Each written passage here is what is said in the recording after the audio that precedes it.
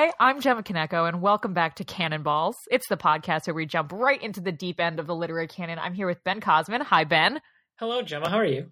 I'm all right, a little sick. You can probably hear it in my voice. And Ben Gullard, a.k.a. Other Ben. Hi, Other Ben. Hello, Gemma. Hello, other Ben. Other hello, Ben. Hello. Eventually, this will be just only Ben's. That's my podcast network. The Bencast. The Benlit podcast? The Ben Gimlet? I'm trying to do a Gimlet joke. I can't think of it. Wow, that was weak. Anyway, we are jumping into part 3 of 4 of Bleak House. We are talking about chapters 33 to 49. That's like 615 plus pages of Dickens, because this book is really, really long. You can find our past 2 episodes on our podcast feed on Apple Podcasts or wherever else you get your podcasts from. This book is just getting more and more insane, which I love because it's fun to read, but also it's just bananas. So I have organized this episode by WTF questions, because the entire time I was reading this book, I just kept asking myself, WTF is this? So it's in order of the most, like the least crazy to the most crazy, because I feel like we should end on a high note, much like last week's episode ended with spontaneous combustion. So, we really gotta go all in on this. So, question. Yeah, I love that last week we were sort of talking about how, we had the spontaneous combustion. We figured out who Esther's parents were, and we were like, how is Dickens possibly going to fill another 500 pages of this? And it's just by doing a lot of fucked up shit. Shoot a man through the heart. I can't wait. We're definitely going to get to that totally awesome thing. And also, I made a great Bon Jovi joke about it earlier, and Ben Cosman did not appreciate it. It was pretty good. I was working, Gemma. I'm sorry. Anyway, question number 1. Smallweed, Grandpa Smallweed is somehow Mr. Crook's brother-in-law because senile grandma is married to him, and that's his sister. I was like, okay, apparently this is like Star Wars, and there's only like 7 families in the entire city of London that can possibly be interacting with each other at any time. Well, Gemma, I think it's because the small weeds are like literal weeds where they just grow into everything and are impossible to remove. So they are just somehow they are the weeds of this book. Mm-hmm. I just want, okay, but why? Like, what is the point of them? What are they doing here? So they get to take over the shop after Crook spontaneously combusts, and I guess the plot device they're serving is keeping everyone else from going through Crook's papers and therefore finding evidence that the opium law writer is Esther's dad. But, like, why are they in this book? Why? I think it's that, man, my high school English teacher would love this, because it's like, well, just look at the name, Smallweeds. Like, their sole purpose is to crowd out, like, every other, like, financial interaction that's happening in London, apparently. Like, that's the whole idea of, like, the backbone of English law is to keep English law going. It seems like that their business is a business. And that just by, like, the nature of who they are, like, even in their family name, that their business is to just get into other people's business. I was trying to figure out the Smallweed's relationship with Tulkinghorn, because they put the screws on Mr. George a little bit in the beginning of the section we read. Yeah. And it seems like the Smallweeds are George's landlords, and then George is behind on his rent, so they get Tulkinghorn to go after George. But it seems like Mr. George borrowed money from them in order to buy his shooting gallery. So they're more just like the bank, like collecting on the loan, right? I believe they're Grandpa Smallweed is just, to go back to your Star Wars metaphor, he's just Jabba the Hutt, and everybody owes him money. It's so true. Yes. I do want to point out the fact that Mr. Smallweed, we talked about this last week, Mr. Smallweed and his wife, who is senile and just shouts money things whenever she thinks someone's talking about money. And he throws things at her, and he keeps things nearby to throw at her. And in this section, he literally throws his granddaughter at his wife because he has nothing else to throw. And I'm sure that Judy is just like brushing it off because she's already just the angriest, meanest little girl, which is incredible. So Smallweed, terrible. All right, I guess that wasn't the most WTF question, so we're going to turn up the WTF a little bit with WTF question number 2. Lady Dedlock tells Esther that she's her mother, but after this one time that they cry and hug each other in the woods, they can never speak again.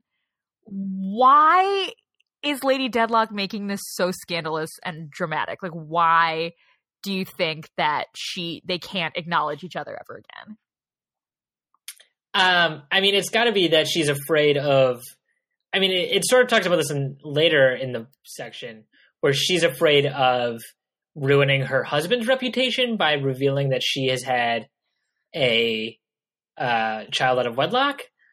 But I don't. Also, we can talk about this a little bit more, but I do want to get to the lead up to this reveal when Lady D actually confronts Esther, because there's a lot going on. There's a pony named Stubbs, and there's a lot going on. I like the pony. The pony is really bad at being a pack horse. Yeah, it won't do anything. Yeah. And again, we go to the Boythorns, and we get no Mr. Boythorn. I'm so mad.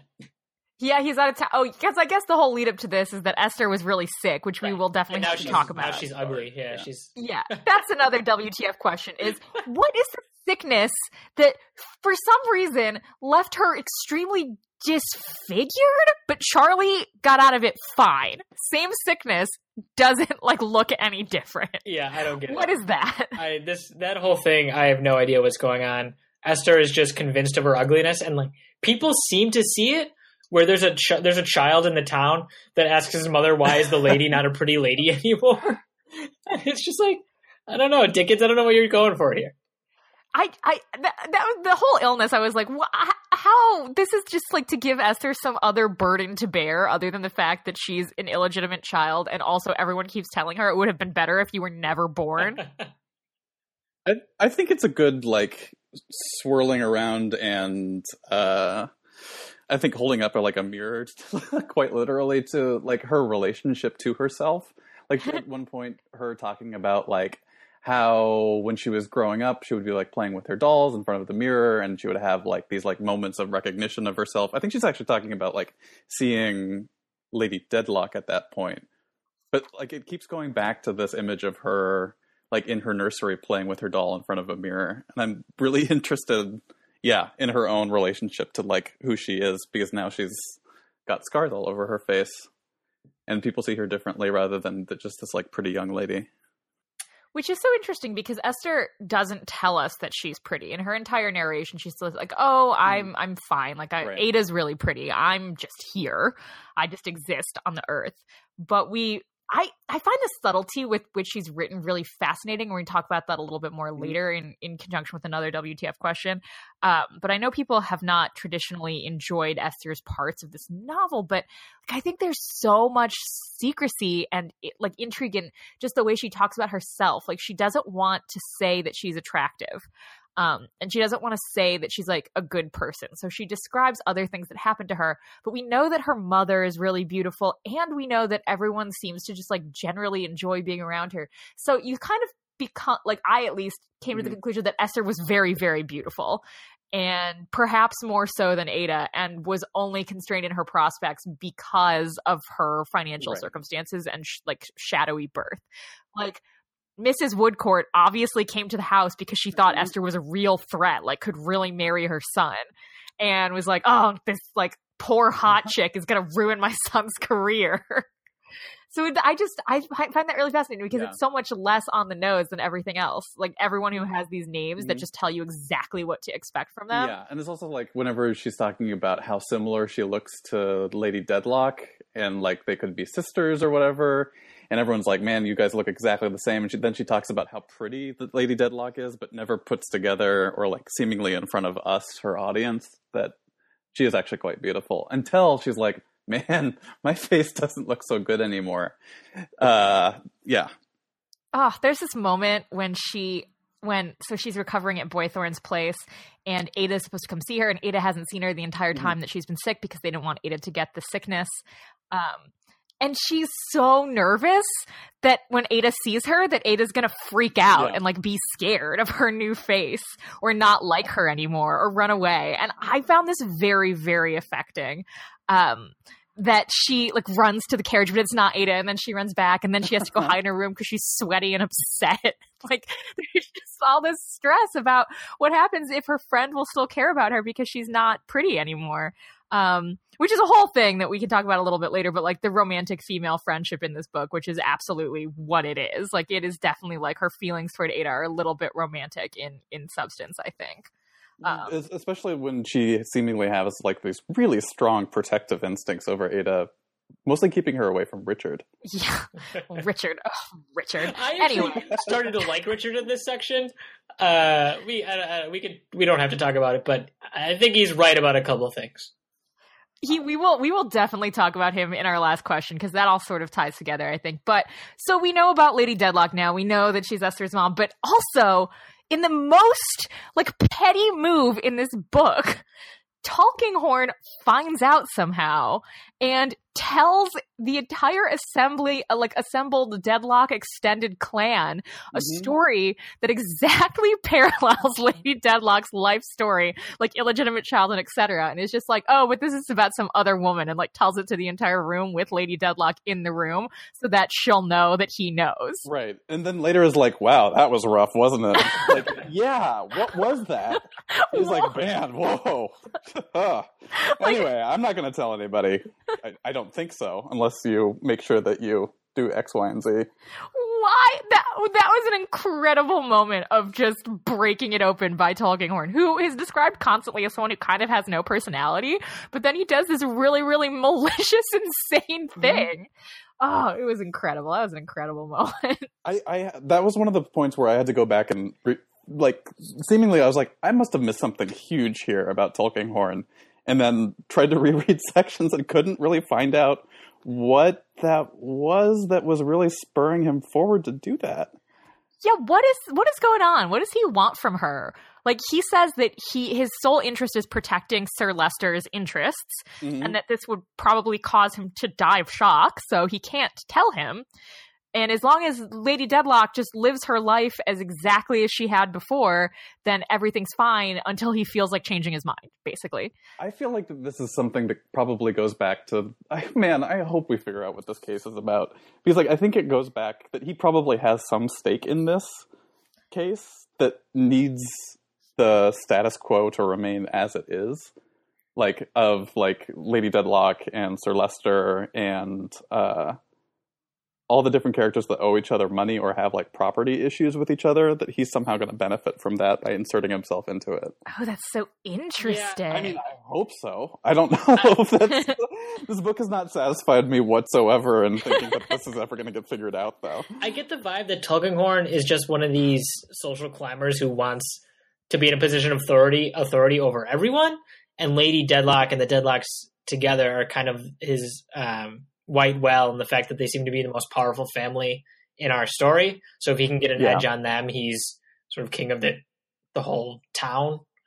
And I think that he has had this building resentment toward Lady Deadlock with that she's seemingly a very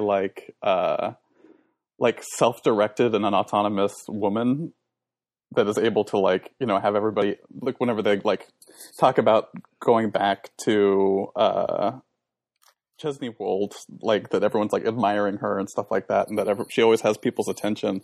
It seems like he has just this extremely petty and stupid male aggression towards her.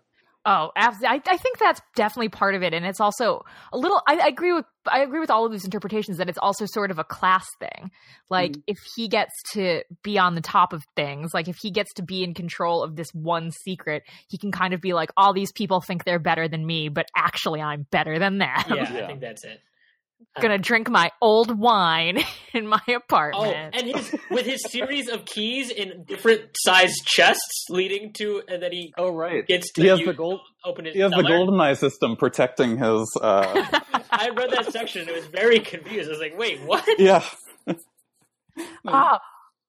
take a brief aside to talk about how insane Hortense is, the maid, the French maid, who apparently just keeps coming to Mr. Snagsby's house, the maid who at one point dressed up like Lady Deadlock in order to prove that Lady Deadlock had been around. She's this French maid. Also Mr. Snagsby's whole section when he's like, oh, some foreign person. They're like, Hortense? And he's like, oh, yes, I don't even know how to say that name. It's too foreign. That French woman. Yeah.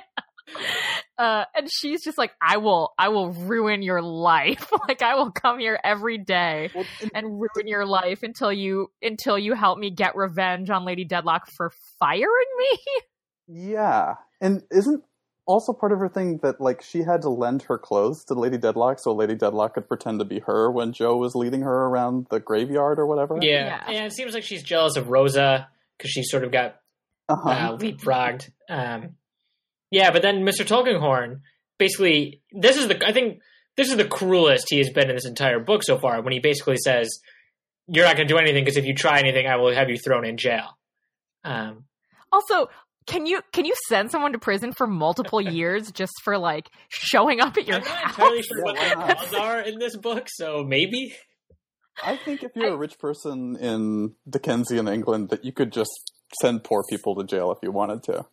Yeah, I think that seems like exactly what the situation is. I just bought it. I was like, oh, this seems like maybe a violation of cruel and unusual punishment, but it's Dickensian England, so everything was cruel and unusual punishment. Yeah. For a lot of this book, you don't really see Tulkinghorn be cruel or evil. I remember even when we first met him in the very beginning, I think we meet him in the second or third chapter, he even seemed like sort of a good guy, where he was this lawyer and he seemed just sort of fed up dealing with these, snobby rich people. But it's not until, spoiler alert, right before his death, that Dickens actually makes him really, truly cruel. Yeah, well then I let's just move on right ahead to WTF question number 3. Tulkinghorn is shot through the heart in the night when he's in his apartment drinking old wine. Who did it? Who do you think did it? I think Lady Deadlock, but I don't know. That's my guess also, because the narration goes to like, and then Lady Deadlock took a walk. Anyway, meanwhile at the Tulkinghorn apartment. Or I have my secondary guess is Phil. Oh. I like Phil because Phil has a gun. Yeah. Phil's pointing his gun at everybody in this entire book. Yeah. And also, like, and he's very protective of Mr. George, and I think he can sense Mr. George is in trouble. Interesting. I like that theory. I would like to read you a section from the book when right before Tulkinghorn tells his fictional story about a lady who had a child out of wedlock. So right before that, all the cousins are there because they're working on this county election that they lose because obviously they're terrible people. So they're all sitting around and talking, and Sir Leicester is in the middle of a monologue, and this is him talking at the beginning. He is, of course, handsomely paid, and he associates almost on a footing of equality with the highest society. Everybody starts, for a gun is fired close by. Good gracious, what's that? Cries Voluminia with her withered scream. A rat, says my lady, and they have shot him. I love that. I yelped with that line. That was like the best burn I have ever heard in my life. I was like, that is ice cold. Again, like, I'm stuck on the names thing, that Volumnia's name actually makes sense now. Like, that she's the person that screams. Yeah, because she just talks all the time. I love her. She's my favorite, like, really minor character in this book. I've completely forgotten about her until, yes. She's like 55 years old and she wears like way too much blush. Like, but that I was like, wow, because we are not that far removed from the section where Guppy came to visit Lady Deadlock, and the narration was like, if this had been even 50 years ago, she could have had him killed and no one would have known. And you could just like see her wishing that she could do that to Tulkinghorn. Oh yeah, and then that line, I was like, wow, that is just ice cold, and you might have Tulkinghorn killed. So I think that it's probably Lady Deadlock. The narration is definitely pointing us that way. I love Phil as an idea, but there's also the Dark Hortense. Ooh. Oh. Ow. That was good. Ow. Good pun. Maybe that's who it was. Maybe she said she hated him and that he threatened her, and she is obviously unhinged. Mm-hmm. So she's French and passionate, so that's not going to look good for her in the court. Nobody likes that.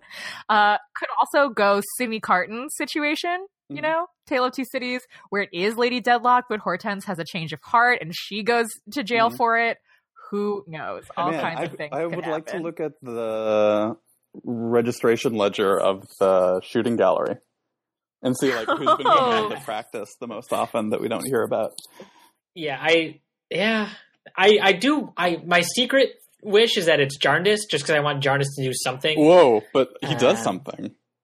Well, he does something, yeah, but not that. I don't want him to do that. So Jarndyce has definitely done something, and that is the subject of WTF question number 4. Jarndyce proposed to Esther, and why did he do that? It's so creepy. You can't just start you can't basically take care of a child for her whole life and then marry her. That's really gross. Why did this happen? However, I did tell you all this would happen. Yeah, you were right. Yes, I was. I did not want to believe it, but yeah. Yeah, it's a Woody Allen situation. Gross. Yeah, when he did this, and he did it in the worst possible situation, where he did it immediately after she confesses to him that she just learned who her mother is and can't tell anyone. So she is emotionally vulnerable, and you feel like he knew that she was, so that's why he did it. And he did it in a letter, too. In a letter, and he's like, no pressure, you don't have to respond, but you are going to continue living in my house and living off all my money while I wait for you to accept my marriage proposal. Even if he had put it in a way that's like, oh, it's fine, because he kind of did say you can say no, but you're right. At the same time, she is entirely dependent on his generosity. He refuses to be thanked in any normal kind of way, so I'm sure she just feels sort of coerced. Like, there's really nothing else that she could do. It sounds like a goddamn nightmare.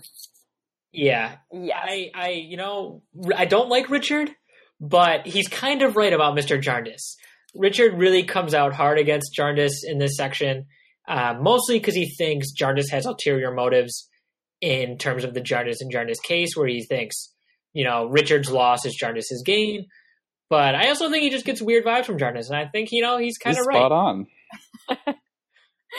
I thought this section was so good. This is just another example to me of how compassionately Dickens writes Esther, because I'm sure that in a lot of fiction in this time, and in fact does happen in other Victorian novels, like Jane Eyre, Mr. Rochester is substantially older than Jane, and that relationship is unorthodox because of their social class, but no one seems to really be as grossed out about their relative age gap. It's the same thing in Wilkie Collins' No Name. Is one of the heroes, the heroine's she's 21 and she marries a 55-year-old dude at the end, and everyone's like, yay, congrats to you. This is creepier. This is creepier than both of those situations, because Jarndyce is her actual guardian, in a parental figure. But she's like, this is what she thinks, and I'm going to read it because I like it. To devote my life to his happiness was to thank him poorly, and what I had wished for the other night, but some new means of thanking him. Still I cried very much, not only in the fullness of my heart after reading the letter, not only in the strangeness of the prospect, for it was strange, though I had expected the contents, but as if something for which there was no name or distinct idea were indefinitely lost to me. I was very happy, very thankful, very hopeful, but I cried very much. Yeah. Yeah. Esther. She just doesn't, she lives in this world where she knows that what she's just been given is this great advantage, but she doesn't have the feeling or the language to be like, wow, this is really screwed up. Oh, poor Esther. Yeah, I think she knows she's being taken advantage of. Yeah, and it's one of those times when I'm like, I would really like to go time traveling, and were people really just, for back of a letter, were divorced from the idea of sex being involved in marriage? When people wrote about it, where they're like, well, they're gonna do the sex, but that's not really what the focus is. The focus is the societal gain and relationship. Well, I think it is a little bit, because the Deadlocks presumably do not have sex. They don't have kids. They sleep in different parts of the house. And I think that's also kind of common in a lot of these novels, is that it's not really addressed. The characters that are portrayed as lower class that don't have societal gain from getting married are lusty and base and have tons of children because of that. And yeah, it's a really weird, almost kind of bloodless depiction of what was actually going on in these really creepy relationships. Well, that brings me to one of my questions that I have, which is, so we're assuming Jarndyce isn't marrying Esther to, do the sex with her, because as far as I know, Jarnus is fairly old. Like, he's probably on, the Victorian era Viagra equivalent of whatever it is. It's a leather strap. My question is, yeah, it's an air pump. Some sort of steam powered. Yeah. But so my question is, what does Jarnus have to gain by marrying Esther? Like, presumably Esther isn't really going to go away anytime soon. I think there is some reference to the fact that he's going to lose. He knows Esther and Ada are both of marrying age, but Esther just got real ugly apparently, and she's not even. Even before that, she didn't seem to be the most eligible bachelorette in the book. So my question is, what does Jarnus have to gain by proposing? And the fact that he does it immediately after Esther tells him she's a deadlock makes me very suspicious that Jarnus has, again, like Richard suspects, ulterior motives in which he just wants to amass more of a fortune so that everyone is slowly just indebted to him without ever actually getting to think. Whoa. Wow. That is top level paranoid Richard thinking, and I am really into it. Yeah, I mean, I'm on Richard's side. I don't trust Jarnus at all. I think that, like, just as we were talking through it, I was like, man, it's got to be something in that case. Like, there's got to be, like, everyone's trying to, I don't know, best one thing from each other. Yeah, it seems like a power grab. That is really fascinating. I feel like power grab is a strong idea here, because I didn't even connect it to him being like, "Oh, if you're a deadlock, then you could be the key to this case." But because she wouldn't technically be a deadlock because she's not Sir Leicester's kid, but she could somehow like undermine the deadlocks as a family, which is interesting. Right. I mean, there is the fact that I think it's sort of connected where Jarnus does make a reference a while earlier, I think in the first section we read, where he tells Esther he has something to tell her, but not at the right, like it wasn't the right time. And I don't know if that was an oblique reference to the fact that he knew right away he wanted to marry her, but right. No, that's all the I don't pretense of like the letter, of like him being like, I have something, just like consider it, whatever. But I've been thinking about this for a long time. Yeah. I find this also creepy. Also because I feel like Esther has a much more complicated sexuality than anyone is giving her credit for. Yeah, she, her and Woodcourt have this on again, off again, or not on again, off again, but sort of detente going on. Yeah, well, it's like, okay, so she goes to see Mr. Guppy to be like, please leave my mom alone, though she doesn't say that. She's just like, please stop doing whatever weird stalkery crap you're doing. And the minute Guppy sees her in the veil, he's like, oh, maybe she's going to accept my proposal. And then she takes off the veil and he's like, thank God that she said no. And now I have to get it illegal. I have to have a witness to the fact that our engagement, not that it ever existed, could never be because the veil came off. Mr. Guppy showing his true colors. Yeah, but then she runs into Mr. Alan Woodcourt just like at the seaside when he's coming home because he's a national hero now, BT Dubs, because of his ship being stranded out off the coast of India, and him saving every single person on it. And even she notes in her narration that even he seems really taken aback by the change in her appearance, and that he's like he gets really angry at Joe, who comes back in this chapter, and he like is grossed out and upset by and angry at a sick young boy in the street because Joe gave her the illness. Oh, right. Yeah. And adding to the body count of this section also. Yes. Yeah. Joe kicks it. Joe's dead. Tulkinghorn is dead. Still pretty sure either Ada or Richard or both are going to die. But Richard is definitely going to die because Esther basically keeps telling us he's going to die. Okay, we're going to get to that later. But this book is definitely going to have a high body count. I did find Joe's death scene, that passage, very moving. Yeah. Where basically, I can't remember all of it, but Dickens finishes it where so Joe dies, end quote, and dying thus around us every day, which it's you forget. I forget sometimes that this is a overtly political novel. Yeah, absolutely, that he does that all the time. Is that he does have quite a bit of compassion for people, but not for Harold Skimpole, who maybe we'll talk about later. But I did want to just like bring up the point that I do think that Esther's friendship with Ada is very romantic, like just in the way that she talks about her. Like she thinks she's really beautiful. She really cares about her good opinion. She calls her my darling. And there's this one part in the book where she says like, the road ahead of us is long and perhaps now I can see it at an end. And I think I see my darling. She's obviously talking about Ada, not Woodcourt. But she does have this other thing going with Woodcourt. Like, she is also into him. But it seems like part of it is that I think romantic female friendships are very common in Victorian novels and also just in life. Like, that's generally the way that it sort of works. But I wonder if it's because a lot of men and a lot of marriages in this book are predicated on how stiffly separated the gender roles have to be, and that, like, men are not allowed to, like, have a sentimental side. So if you want to have romantic feelings, you kind of have to have them with a woman, like another woman. Like, that's just the only way that you're allowed to express those feelings. Or with the sea. Or with the sea. Or with your gun shop. or with the wall of your gun shop. Anyway, Esther. Fascinating. I am more and more into Esther the more I read this book. I like your framing of that, because then that makes me more curious. I'm less into Esther. Well, you're both men, and if this book has taught us anything, it's that men are terrible. Yeah. So. It's true. I have some questions about Esther. I don't like her narration where she knows, I mean, I get it, it's the narrative device, but she knows a lot more than she lets on, and yet she keeps hinting at everything she knows. I also think she took her Lady Deadlock's word for it oddly quickly. She was like, "Oh yeah, right, you're my mother." Yeah.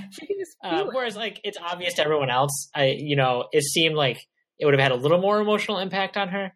Well, I think that was also paired with Lady Deadlock being like, "Oh man, this was so nice, and it's never going to happen ever again." So, right. Esther says, "Quote: It would have been better and happier for many people if indeed I had never breathed." It's like, oh, come on, Esther. Poor Esther. You're both the worst. All right. Those are the WTF questions. Let's move ahead to prediction time. We're going to play a game in a little bit, but I would like both of you to give me a prediction about the end of this book that is so hot it causes someone to spontaneously combust. Yes? I don't know how hot of a take this is, but my prediction is that Jarndyce is going to die, leave all his money to Esther, and Esther's going to end up living in Bleak House with Woodcourt. Oh, okay. Okay, happy ending for Esther. I like it. Other Ben, what you got? I was going to say that the body count is going to continue to rise exponentially, and I think that Esther is going to be one of the only surviving people in Bleak House, in control of the wealth, and pretty much everyone's going to be dead. I like this a lot. I'm going to bounce off this one and say everyone rich dies.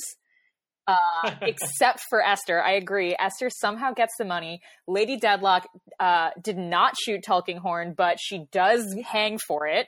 Hortense shot Tulkinghorn, kills herself because she's just so distraught because it turns out she did really love Lady Deadlock.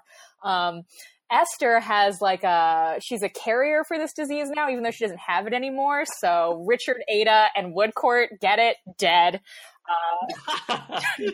Jarndyce, old age, dead, because I'm assuming he's like 70. I have no idea. Yeah, how old is he? Also, my main question is how long, like, what is the time span we're dealing with this in this book?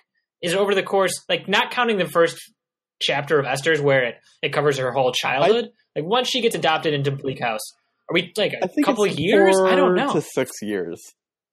Yeah, because, like, a lot of winters pass and springs pass. So, yeah, it's a couple of years. Okay. I was losing track of time. I will amend my hot take to say that Richard kills Jarndyce. Oh, fun. I like nice. that. I like that. And in the end, the book ends with Esther being, like, a merry spinster who can finally, like, feel all of her feelings and live in Bleak House alone. But the other person who lives is Mr. George, and she sets up, like, a nice little pension for him, and he's, like, the groundskeeper. He lives in the pool house. Oh, that's nice. That's my crazy prediction. I like that. Hopefully someone will spontaneously combust. All right. PP comes into let us Oh yes, PP does not die. PP comes into a lot of crust, courtesy of Mr. Turvey Drop, apparently. Nor does Caddy, because I like her, so she does not die. Caddy is secretly the second best character. I agree with that. So before we play our game, let's move on to our newest segment, the Dickens Burns Power Rankings. Are there any updates, Ben? Oh yeah, I got a lot from this section, or I have a few from this section. Right. I have a couple honorable mentions where Richard is compared to Miss Flight.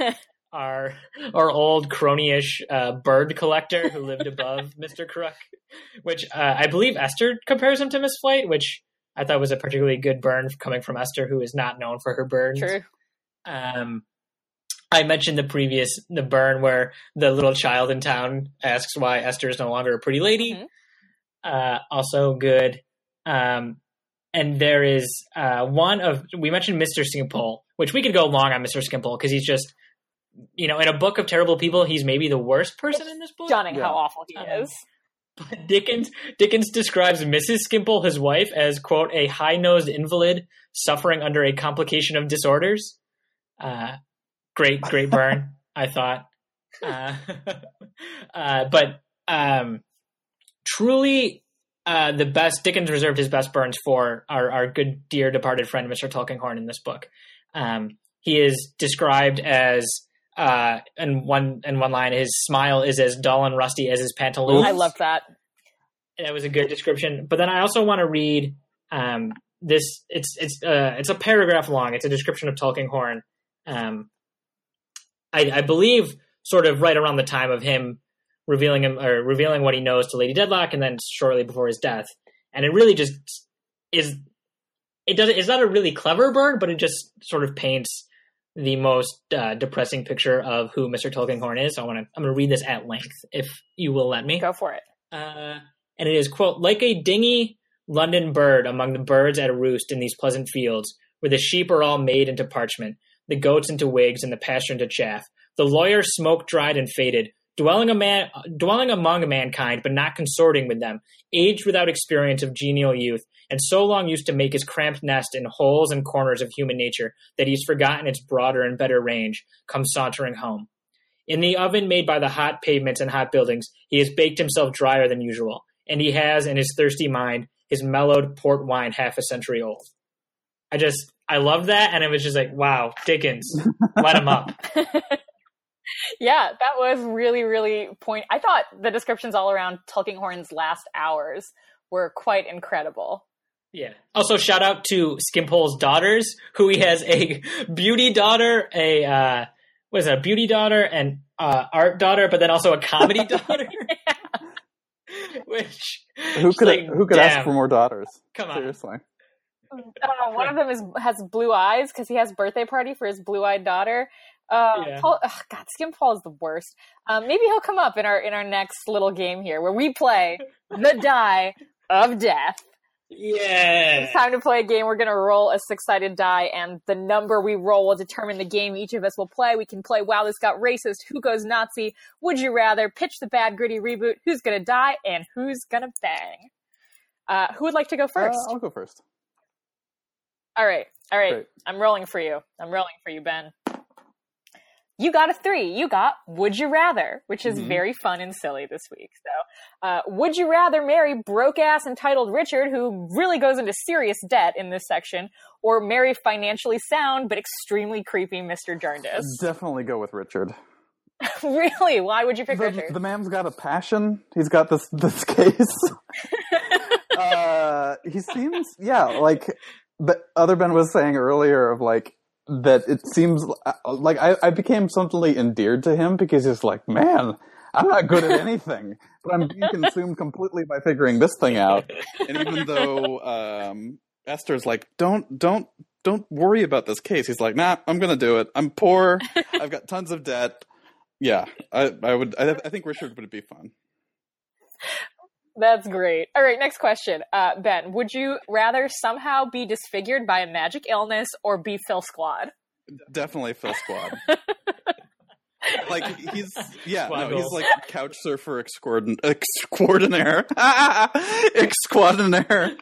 Yeah, he's seemingly living at the shooting gallery George is like his best friend by default because George is the person that like rescued him off of the streets. Uh-huh. And yeah, it seems like he's just, I don't know. Yeah. He doesn't have any money, but he doesn't have any debt. This is true. He has no money. He doesn't have no money. He's not. You know? He's not Skimpole. He's not Yeah. like. Yeah. All right. Next question. Would you rather talk to cousin Volumnia every day for an hour, or bang Grandpa Smallweed one time? Oh, man. Oh, so gross. What is wrong with you?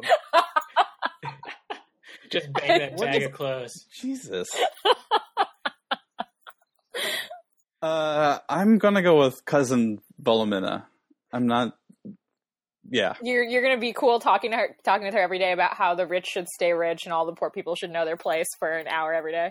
Oh, just put her on speakerphone. and all the well, I guess you know, because you don't have to see the makeup in her one pearl necklace that everyone hates because it's too youthful for her. Anyway, I think that's better than throwing up every time I think of what I've done. All right, last would you rather, and everyone can play these. So we all know the marry, bang, kill. I have changed it to mock, imprison, or kill because there are a lot of terrible people in this book, and I just wanted to talk about how terrible they all are. So the first one for mock, imprison, or kill: Guppy, Skimpole, or Mr. Snagsby. And Mr. Snagsby. I'm gonna go mock Guppy, kill Skimpole, and I guess that means imprison Snagsby. I would imprison Guppy for stalking and mock Snagsby for not like talking to his wife like a normal human. But at least we all agree that Skimpole needs to die. Yeah. Yeah, Skimpole. Definitely kill Skimpole. All right, the next one is mock, imprison, kill Tulkinghorn, Sir Lester, or Mr. Voles, who is Richard's lawyer, who is like a colorless eel person. Yes. I think we're gonna kill Tulkinghorn, imprison Mr.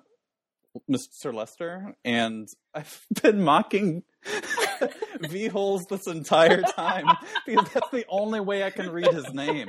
Every time it would come up, I'd be like, V-holes, what? That's too good. I agree with your ranking entirely. I totally agree. Maybe we all killed Tulkinghorn together. It's like a Spartacus moment. We all did. V-holes. It took me like reading that name 8 times to be like, oh, V-holes. V-holes. Yeah, he has 3 daughters and a father in the Vale of Taunton to support. Oh, so. and can we talk? Wait, is it Voles that has the? No, it's sorry. What's his name? Bagney that has the kids with the weird names. Oh, because it's not their actual names. Malta. Yes. That's not their real names. The kids' nicknames are all the nicknames of where they were born. Oh, I thought that was like a Park Slope move. I thought they named them. There's a section, I'll find it for the next time, but there's a section where they say that they call them after where they're born, but they have like regular names. Okay. Yeah, which is amazing because it reminds me of that Tracy Jordan joke in 30 Rock when he and Angie have the daughter and they're like, we're going to name her after where she was conceived. Elevator, back of my car, Virginia. And they're like, Virginia is good. You should name her Virginia. But those are the kids. All right, Ben. It is your turn, Ben C. I'm rolling for you. Let's do it. You got 6. Who's gonna bang? Who's left? To Oh, bang? wow. I mean, I think Jarnus and Esther are going to bang. Gross. And it'll be this weird, Victorian sort of, he's not actually going to say they bang, but it'll be like, and the wind swept through the window and the candles blew out and Mr. Jarnus glowed with the... glue. Just glue. He glowed like glue in the night. I think if they do, it's going to be like a Middlemarch situation, which has a bunch of really subtle references to how one of the main characters marries a man much older than her, and it's implied very heavily that he has ED and they can't have sex because he's so old because he can't get it up. And she's really unhappy. She's like really unhappy. That might be true. I do think. I mean, going back to my other prediction, I think again we won't see it, but Woodcourt and Esther are going to have children by the end of this book. Yeah. And they're going to be named Richard and Ada after Richard and Ada. Oh, You'll be dead. Definitely. Okay. All right, I'm rolling for myself. And I got 1. Wow, this got racist sexist. My favorite category. You get this one every time. I really do. I think it's because the universe knows how I feel.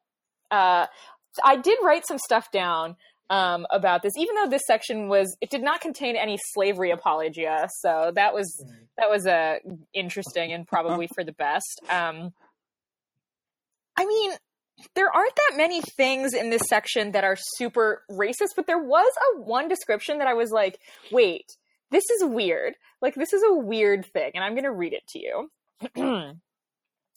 I have no idea what this is describing. I think it's some kind of like painting. Yeah, it's one of the deadlock paintings in the house when they were talking about how the house is usually really ugly except for at the golden hour when it gets really light and you can see all the paintings and all of a sudden all the deadlocks look happy and it's beautiful, and then it gets dark and shadowy and everything's awful again.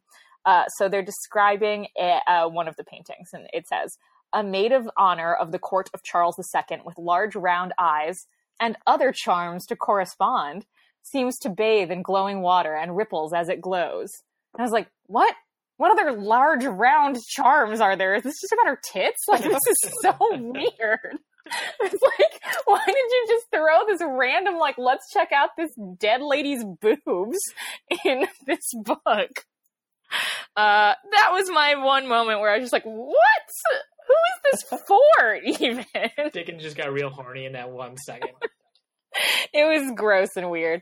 The other part of the book that I think is not quite like extremely overly sexist, but is definitely like part of it's sexist in coloring, at least, is when it's Mrs.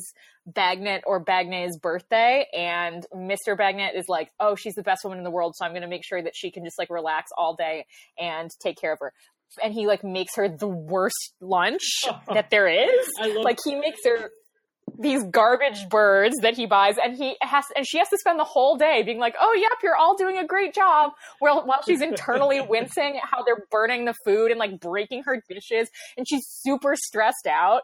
And it's like, oh, I guess this is funny, but it is also just part of the narrative of how women always have to pretend that men are doing a good job, because if they even for 1 second try to teach them something, that man would either get really angry or be emotionally devastated forever. And it's you have to, so you have to honor irritating. the that's trying. The trying is all. There is only I loved this section, and I really want to read the one sentence from the passage you just described, because it was on my long list of burns. And Dickens writes, "It is well for the old girl that she has but one birthday in a year, for 2 such indulgences in poultry might be injurious." Whereas, like, if she eats her husband's cooking more than once a year, she will die. And it's like she would much rather just do all of this herself, but she has to, so she like never gets a day when people just take care of her, because they can't and they will never learn. It's just infuriating. This poor woman, she's obviously extremely smart. She's the brains of the family. She knows how to do everything. Ugh, I want a book about her. Yeah, she is the most respectable character in this book, I think. I think that's true. I think that's true.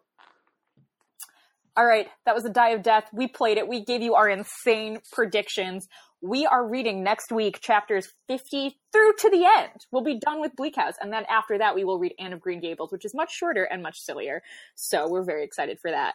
I hope you all have a very happy Thanksgiving. Thank you for listening to Cannonballs. And if you want to talk to us, you can tweet at us at CannonballsPod. That's Cannon with only 2 N's, CANON, BallsPod on Twitter. And you can listen to this podcast on Apple Podcasts or wherever else you get your podcasts from. Benz. Thanks, Gemma. Thank you for joining me. Of course. It was a pleasure as always. I'm very excited for the last and final episode of Bleak House, a.k.a. the Bencast. Yeah. Next week. The Bencast Network.